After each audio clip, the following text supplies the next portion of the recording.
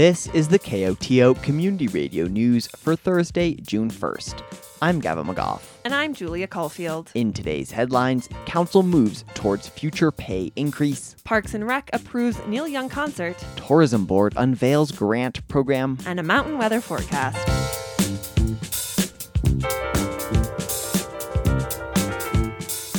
In Telluride, town council members earn just shy of $15,000 a year for their governing efforts. The mayor earns around $23,000. Those numbers could soon change as town council has been working throughout the spring to increase compensation for future council members. Speaking to council last week, Human Resources Director for Telluride, Julia Praise, recalls the conclusion of a meeting held earlier this year. You did request that we come back with a little bit more detail on what it might look like to do a percentage of AMI. Praise has now returned with the details. By connecting council pay to AMI, or area median income, council hopes to make pay more equitable and the position more attractive. In San Miguel County, the current AMI is roughly $69,000 a year, but that's for a full-time employee, says Praise. 100% AMI, area median income, is assumed to be full-time employment. So 2,080 annual hours, which shakes out to 40 weekly hours. And then taking that down, you're basically scaling down the pay and the hours, respectively, with that assumption. Council members are not expected to work 40 hours a week, so compensation will be based on a smaller percentage of a full-time salary. Some council members consider 35% of AMI, or around $24,000 a year, as a good base compensation for council, and 45% AMI, or about $30,000 a year, for mayor. That would compensate council members and mayor for 14 hours and 18 hours of work per week, respectively. Councilmember Lars Carlson, however, feels those numbers are a bit high. It just seems like a lot. It seems like a pretty big increase. And I never took this job thinking of it as being paid. I thought of it as being community service. And I think there has to be a certain element of that incorporated into the compensation. And you haven't even included benefits. So the benefits, I think they average about $14,000 a year per person. So that's a huge benefit that's not even being discussed. As part of their benefits, council members are enrolled in a healthcare plan and offered a ski pass or other wellness perks. Still, says Councilmember Mian Fee, it's important to remember why council took up the issue of compensation in the first place. I think that's what our workforce has to decide upon now when they're trying to decide whether or not they want to sit on council is what the financial detriment will be when they take that position. And I'd like to try and see if eliminating that will allow us to start to have a diversity of voice up here. Council member Geneva Shawnette feels, in her view, tying compensation to AMI doesn't need to be an exacting process, but rather an equitable jumping-off point. I think the best function of looking at the AMI is for reference. I don't think that it should be like a annual, we're going to match a certain percentage of AMI on an annual basis as it changes. I think the idea is to pick a number that seems reasonable. I don't want this to be an ongoing calculation situation for staff or for council for that matter. Other council members agree and decide to increase compensation over time at a rate of 3% each election cycle rather than recalculating year upon year as the area's median income fluctuates with the economy. Mayor at the time, Delaney Young, sums up their conclusion. So administrative process going forward and 3% upon newly elected, re-elected. Following their discussion, council members voted to increase compensation for council members and mayor. The decision will return for a final vote at a future meeting. But any changes will not take effect until after the next election cycle. The new rules affect only future councils. A sitting council cannot give itself a raise. A Neil Young concert in Town Park this summer cleared its most recent hurdle this week. Telluride's Parks and Recreation Commission approved the concert to move forward in its application process. The request is for use of Town Park for the proposed event, which would be a 1 or 2 night concert performed by Neil Young somewhere between August 15th to the 20th. And those would be actual event dates. setup and tear down would fall with outside that window, perhaps, depending on where it falls. That's Stephanie Jacquet, Parks and Recreation Director, speaking at a Parks and Rec meeting this week. The application requests for a concert up to 9,000 people per day. Gates would open at 4:30 p.m. with music from 6:30 to 10 p.m. Neil Young's management reached out to SBG Productions to produce the concert. SBG owner Steve Gumble notes it's an honor to be asked. It's a feather in Telluride's cap to have Neil Young playing in it, and I think we should be very proud as a community that we're being even considered for this. But Gumble acknowledges the concert would be a big lift for everyone, especially noting he still has little information from Young's team. If it's right for the community, it's right. If it's not, it's not. That's not my decision. And I will pull this application here shortly if they can't make a decision. So I want to give the community the heads up too, that, if they can't make a decision and play somewhat by our rules that are already being somewhat bent, we will withdraw the application here pretty soon. The concert would use substantial amounts of town park. Jacquet notes there are a number of activities or events taking place in the park at the same time frame. Mushroom Festival has a historic use of the core area on Saturday, August 19th from 3 p.m. to 10 p.m. for their post-parade gathering, which involves drumming and dancing. They also, new this year, is a pilot program that we're doing, as you all know, for the campground, where we're helping smaller events that are occurring on town property by pre-reserving some sites for their festival staff and volunteers. So we currently have 8 campground sites held away from public reservations for Mushroom Festival staff and volunteers from August 16th to the 20th. Jacquet adds additional Mushroom Festival staff and attendees use the campground during the week. The Telluride Film Festival will also be moving into the pavilion just after the dates of the concert. In terms of recreation, Jacquet says youth camps are still taking place in the park, but shouldn't be heavily impacted by a potential concert. It's also adult soccer season, which is a Parks and Rec Department league. We will have weekday games in the evenings, Saturday mornings and Sunday evenings for rainouts. This is, we're already relocating games to the high school for Jazz Festival the weekend prior. There's also evening programming in the pavilion. There's Monday, Wednesday, and Thursday evening, and those are existing reservations that we would honor. The notable potential impact there is if those overlap with the concert night, we could potentially not have an emergency shelter for evacuation of the fields if there's inclement weather. Finally, Jacquet notes depending on weather, it could cause further damage to the field. During public comment, Dan Collins, president of the Telluride Institute, which hosts the Mushroom Festival, shared his opposition to the concert going forward at that time of the summer. The intentions of the two festivals are completely different.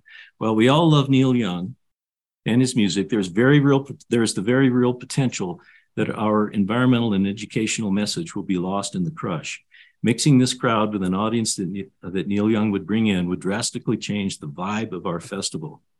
As with many other well-meaning initiatives in Telluride, we question a plan which clearly undermines or simply ignores the character of one event for the benefit of another. Despite concerns, after little deliberation, the Parks and Recreation Commission approved SBG Productions' application for a Neil Young concert in Town Park with qualifications that SBG coordinates a management plan with the Mushroom Festival and pays for the use of the high school field if need be for rec soccer.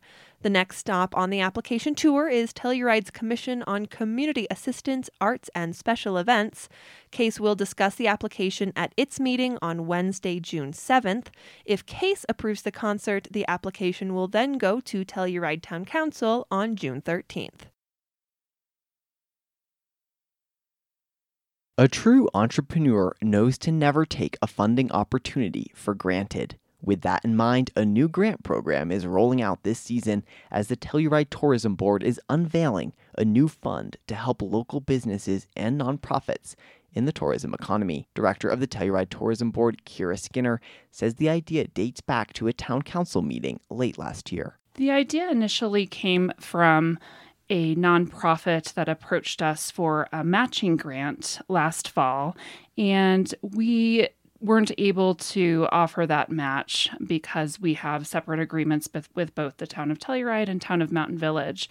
So the conversation came up at a previous town council meeting, and we decided that creating a collaborative grant program between the TTB and the town of Telluride would be a great solution and contribute to our local businesses and economy. That idea is now a reality. Skinner explained the program is open to all organizations in town and has a broad scope. Successful projects, however, Skinner says, will somehow relate to one of the tourism board's focus areas. Initiatives include contributing to the economic vitality of the town of Telluride, marketing a program, event, or product for visitors and locals, destination stewardship and guest education programs, as well as programs and projects that enhance the visitor experience. Examples of a specific project which might fit those goals range from installing or beautifying outdoor seating, to training events for service industry workers, to buying sound equipment for an outdoor event series. Skinner says the goal of the program is specifically to strengthen Telluride's tourism-based economy, but that doesn't mean locals won't reap the benefits as well. This grant program will give businesses and nonprofits an opportunity to enhance both the visitor and the local experience with various projects that they see fit for their organization or business, whether it be beautification or possibly guest services training, anything that will really benefit both the visitor and the lifestyle for our locals. The program aims to give organizations an additional resource as they pursue growth on their terms and provide services or programs for visitors how they see fit. Skinner continues, as well as promoting destination stewardship and guest education. That's a really important objective that we've been focused on since our agreement started with the town of Telluride. The pot of money for the first year of Telluride Tourism Grants is $20,000, with a maximum award amount of $5,000. Thus, Skinner says she expects the program to be competitive, but encourages anyone interested to apply. The grant application opens today, June 1st, and will be available through June 16th. Meanwhile, Skinner says, we are working with the town of Telluride on establishing a grant committee that will consist of Telluride Tourism Board staff, town of Telluride staff, as well as elected officials. Grant recipients will be announced by July 1st. The application can be found online at telluride.com/grant. Off-season is history, as the Telluride Historical Museum opens for summer visitors today, June 1st.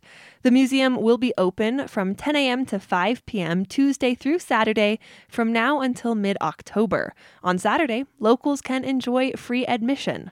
Next week, the museum will mark the opening of its annual exhibit on Thursday, June 8th, with a reception and celebration at 6 p.m. The exhibit, Festival Capital of the Rockies, 50 Years of Festivals in Telluride, features memorabilia, recollections, and photographs from Telluride's iconic festival culture, past and present. San Miguel County is littered with abandoned mining sites, many of them historic and some of them contaminated with waste and tailings.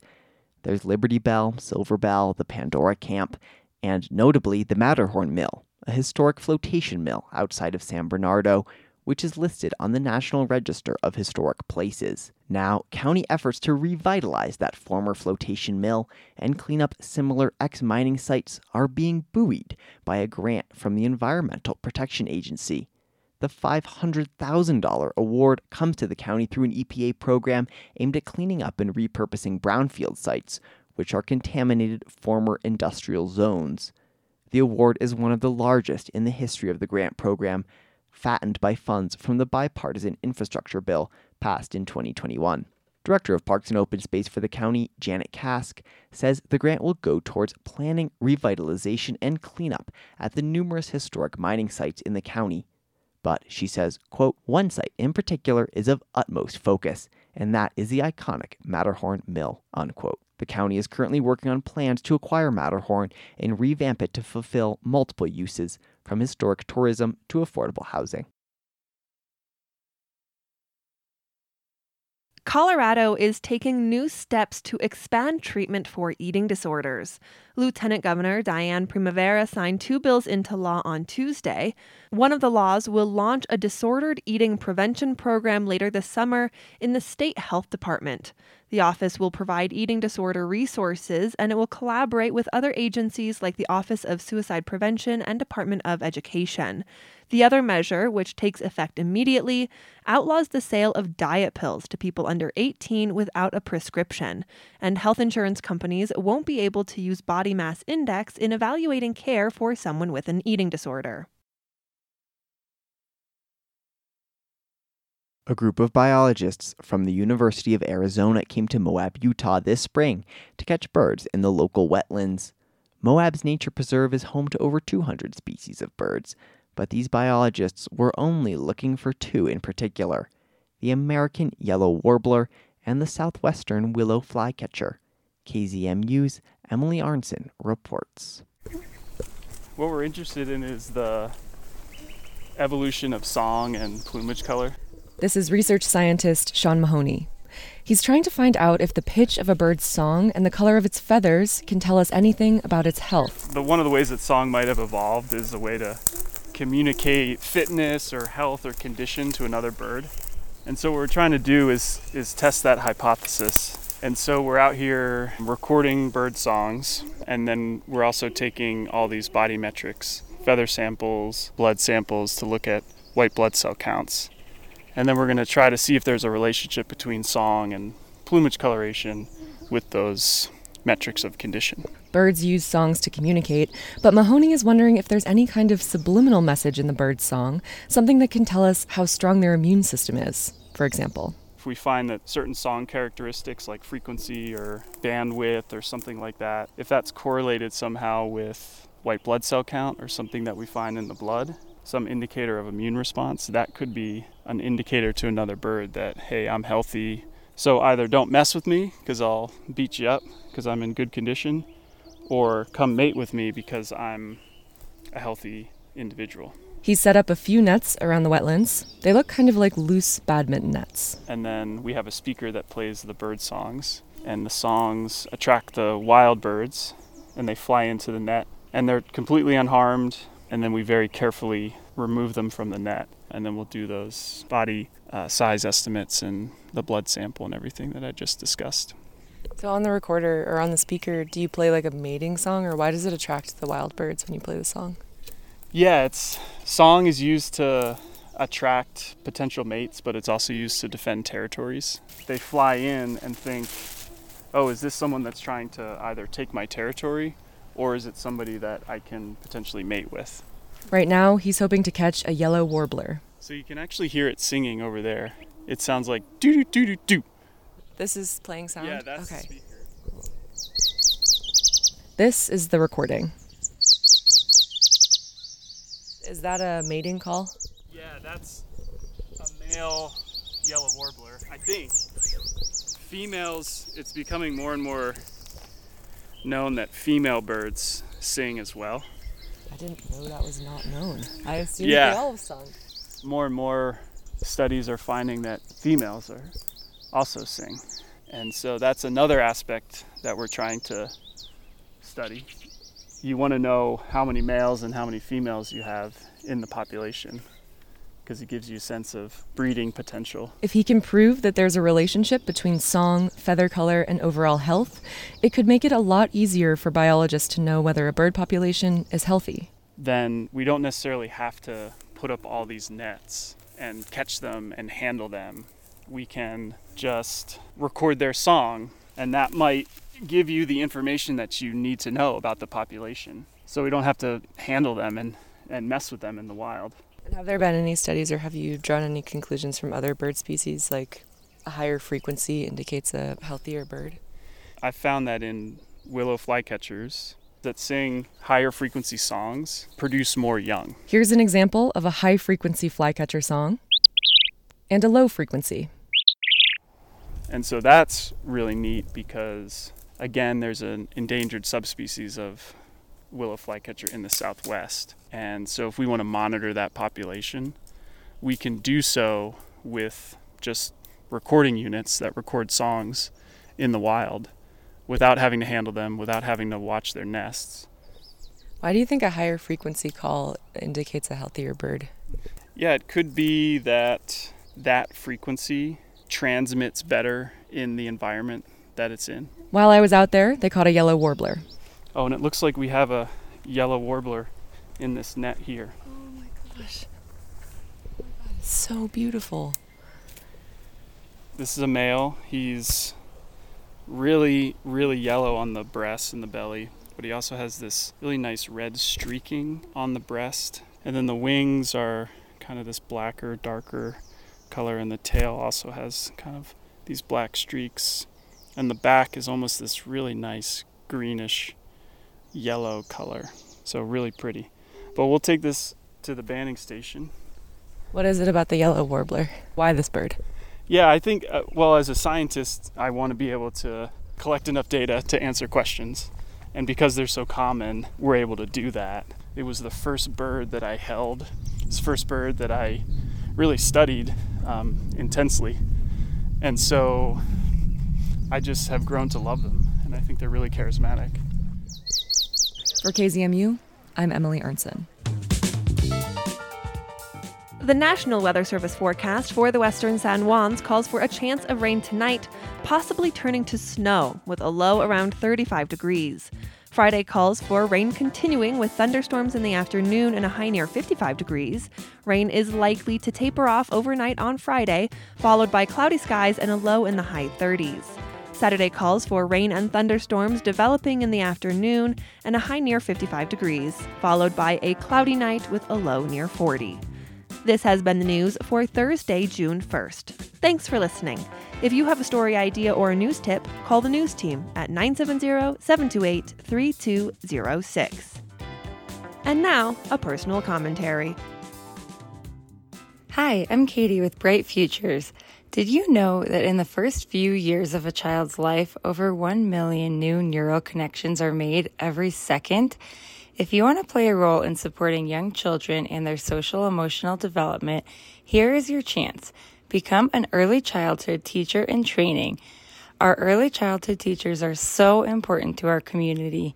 This new AmeriCorps position will place you in a child care center in Telluride, Montrose, Delta, or Gunnison to serve for 1 year while receiving individualized coaching and college-level classes to gain skills and become a certified teacher.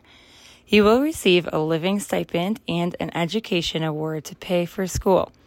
This might be for you if you are graduating high school this year, if you are trying to get back into the workforce and gain professional development experience, or if you're recently retired and looking for a way to give back to the community. Please contact Katie Swick at AmeriCorps at brightfuturesforchildren.org. That's AmeriCorps spelled AmeriCorps, or visit brightfuturesforchildren.org to learn more.